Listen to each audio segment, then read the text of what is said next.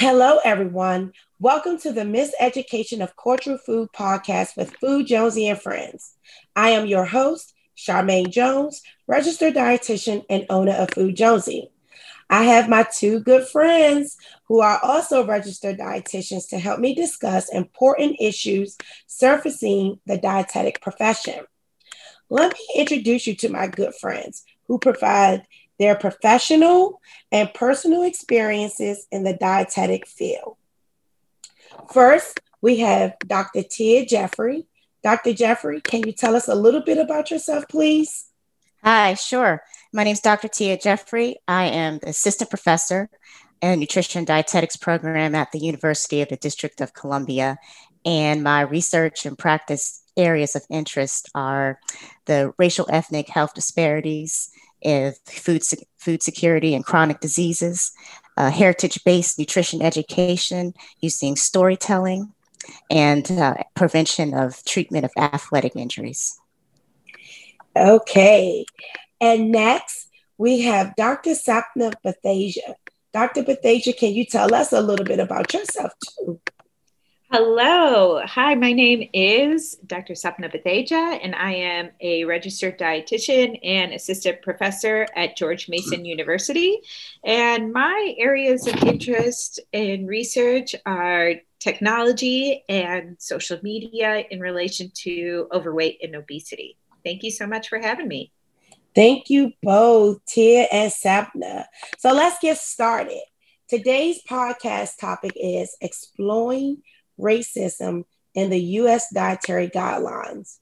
Are our U.S. dietary guidelines diversified enough?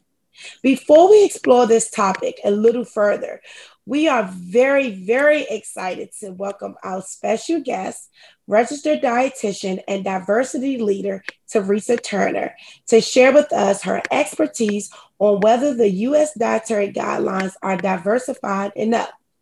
Teresa, can you tell us a little bit about yourself before we get caught up into our conversation? Howdy do.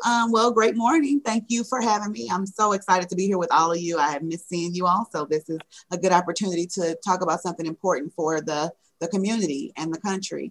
I am currently employed with Fort Meade. I am work on base with the Child and Youth Services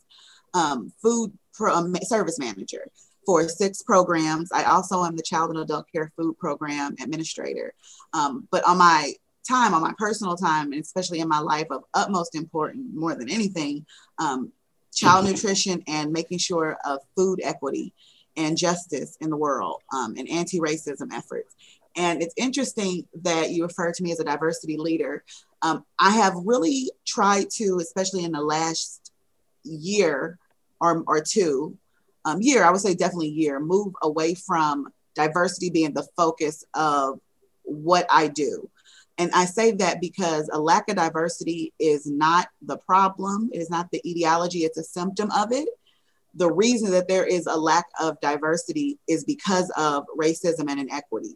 So I always give this morbid example, but it's the best analogy I can think of. If someone has a wound that is bleeding and you clean up the blood around the wound, but don't do anything to the wound, you've wasted your time. I don't focus on diversity because it doesn't matter how diverse you make something. The goal is not to meet a quota. If you bring diverse people in any type of diversity, cultural or otherwise, and you provide a toxic environment where people aren't respected, where there are microaggressions, where people are passed over for promotions, where people are disregarded and flat out being disrespected due to racist people, then the diversity will go away. So you can't, it really would be a waste of time to not try to attack the issue. So I really don't focus so much on diversity these days because I want to solve the actual problem. Right. Good. I like that, Teresa. I really like that. So, yeah. And that is a really good point of how you explain why you don't focus on diversity. And I love that point when you said it's not about meeting that quota, is just being diversified. So again, thanks for taking the time to be on our podcast today. And I know we are ready to talk about the U.S. Dietary guidelines. So here's our first question. Do our current dietary guidelines accommodate Black Lives Matter, or is it the vibe of all lives matter? I'm going to pass this conversation to Tia. So, Tia, would you like to take the lead on this conversation? So, sure. Yeah, we talked about Black Lives Matter, and to me, it's a movement. And right now, some people may see it as trendy, but to me, it's not trendy. And All Lives Matter is infiltrated in our nutrition, our national nutrition guidelines in many ways too. I think because of the mass attention we're getting with systemic racism, there's more of an attempt to be more inclusive in the messages, but that has to come out in the actions as well. So in terms of dietary guidelines, we first need to address the systemic racism aspect of it if we're talking about Black Lives Matter.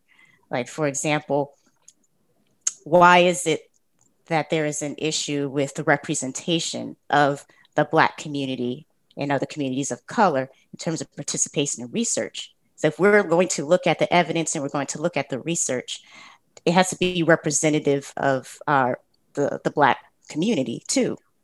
And so without that, our dietary guidelines are not going to be as inclusive in nature to begin with as it could be. So if anybody else want to add to that, Sapna, Teresa, what are your thoughts on that? I think it's important to note one main thing is you come up with supplements when you're not able to meet a need. One thing that's always sticks out to me is the lack of the food access component. And somebody made a comment when it first it was an article in Today's Dietitian, and someone made a comment in the comment section. It was about several comments that really concerned me. But they said, well, it's the dietary guidelines. That's not what they focus on. And I understood the point, but if they are a guide that is here to serve all Americans, yes, then at some point, whose responsibility is it? And if it's not their responsibility, where is the partnership with the person whose responsibility, or the entity or organization or department whose responsibility it is? There must be a bridge of gap between access and awareness and resources. You cannot give people this guide and say, this is the standard that we want you to meet, but don't provide any means to execute meeting the needs, or at least a roadmap to lead them there. If the guide is not in this scope to talk about access, then an immediate partnership needs to take place and occur to include an appendix or a supplement that comes out, every 5 years with it, a thinner, smaller version that specifically speaks to access to bridge the gap. Because you cannot give out guidance. You cannot say these are the things I want you to do. I want you to follow steps 1, 2, 3, and 4. And these are the tools you need, but I won't give you any inclination on how to locate them. Right. It just doesn't work. And I think that is where the Black Lives Matter versus All Lives Matter comes into play. If I look at it in that frame, I don't try to look at it in that frame because it's more complex per se, but it's the disregard for Black lives in general. It's the disregard for the things the country has done to lead to the status of food insecurity, to lead to food apartheid, to lead to the lack of access and the lack of health resources that has been purposely done. And the guidelines disregard that. This is not even on an accountability tip. This is the fact, okay, we know what's been done. We know what the past has led to. It's led to the current health situation and health crisis in this country in low socioeconomic status and communities of color. And y'all just gonna gloss over that and say, these are the guidelines for all Americans. Right. Well, all Americans. Yeah. Yep. Mm-hmm. Like, this isn't even about the dietary aspect. This isn't even about the nutritional aspect. This is about the fact that everybody does not have access to meet these guidelines, and y'all have just kind of left them to their own devices. And I think that is the issue. Yeah. And it's Yeah. like they don't have access, but you want them to eat fresh fruits and vegetables and meet these nutritional recommendations every day with the lack of access. That is so true.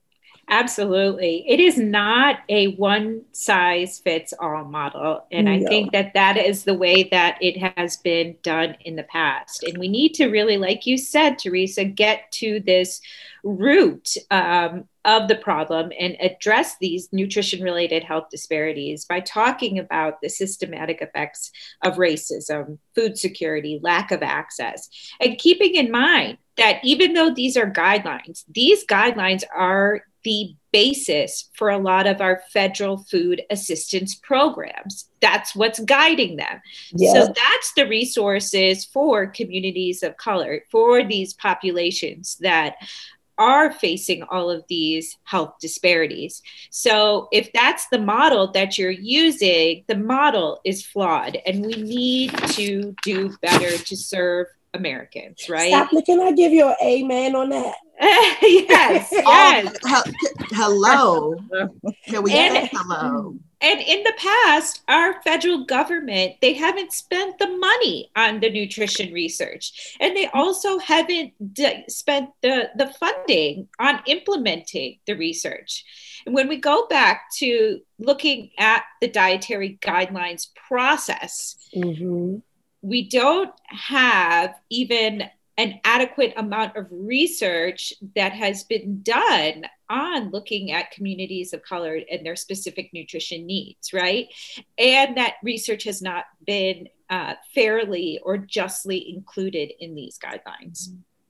Yeah, and then one more thing I want to add to that is that when we have the stress, the physiological and mental distress associated with systemic racism, nutrition is even more important to us as a buffer to all of these issues.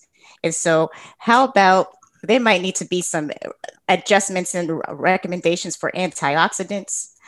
Vitamin D recommendations are so mainstream. Yes.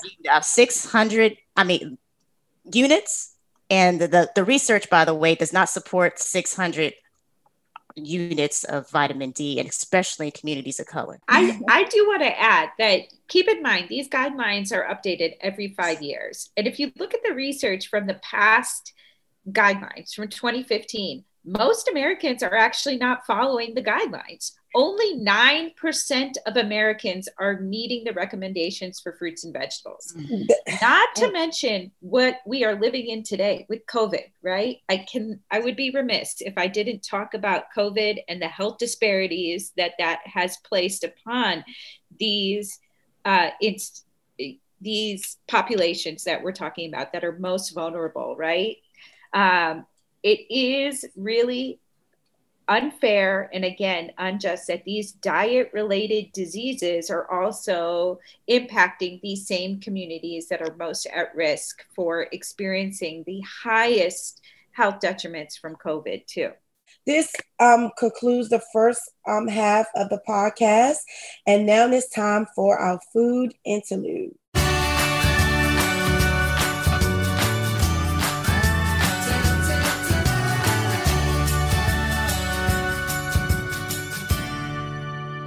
Podcast episode 4. This interlude is To Each Their Own Plate. This interlude focuses on individualizing nutrition and understanding that culture, life experience, and social influences all play a part in the way people eat. In this episode, Becky's Life Plans, a registered dietitian, Becky, is preparing for a group nutrition education class. Before heading to the class location, Becky runs into her colleagues, Shamari and Mina. Hi, Shamari. Hi, Mina. Hi, Becky. Where are you headed? Oh, I'm about to go and get ready for the Buckle Up and Get Down Smooth Road to Healthy Eating class tonight. Oh, yeah, that is happening tonight. It looks like you have a lot of pamphlets to carry. They're mass-made lifestyle plans. Every meal and every exercise schedule is the same. I got tired of individualizing and recommending what people can eat. So now I'm telling them they have to follow this step-by-step plan in order to achieve the best results. It works for everyone. Trust me. Girl, I don't know if that's a good idea. Don't be silly. See, there's an acai bowl for breakfast, turkey and ricotta sandwich for lunch, and a dragon fruit for midday snack, and nuggets. Becky, you shouldn't be making everyone stick to that same plan. It sounds like an advertised diet off an infomercial. That ain't evidence-based. Mina is so right. You can't be doing stuff like that.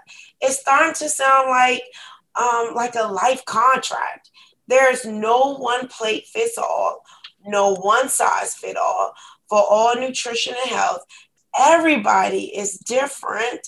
Their tastes, their body types, their goals, their schedules, their lives. Girl, give the attendees some options so they can choose from some healthy foods and be flexible. Nutrition is personalized. And who's going to find a dragon fruit in the middle of winter? I see now. You guys are right. I don't know what I was thinking, really. Yeah, girl, you was tripping. Seriously.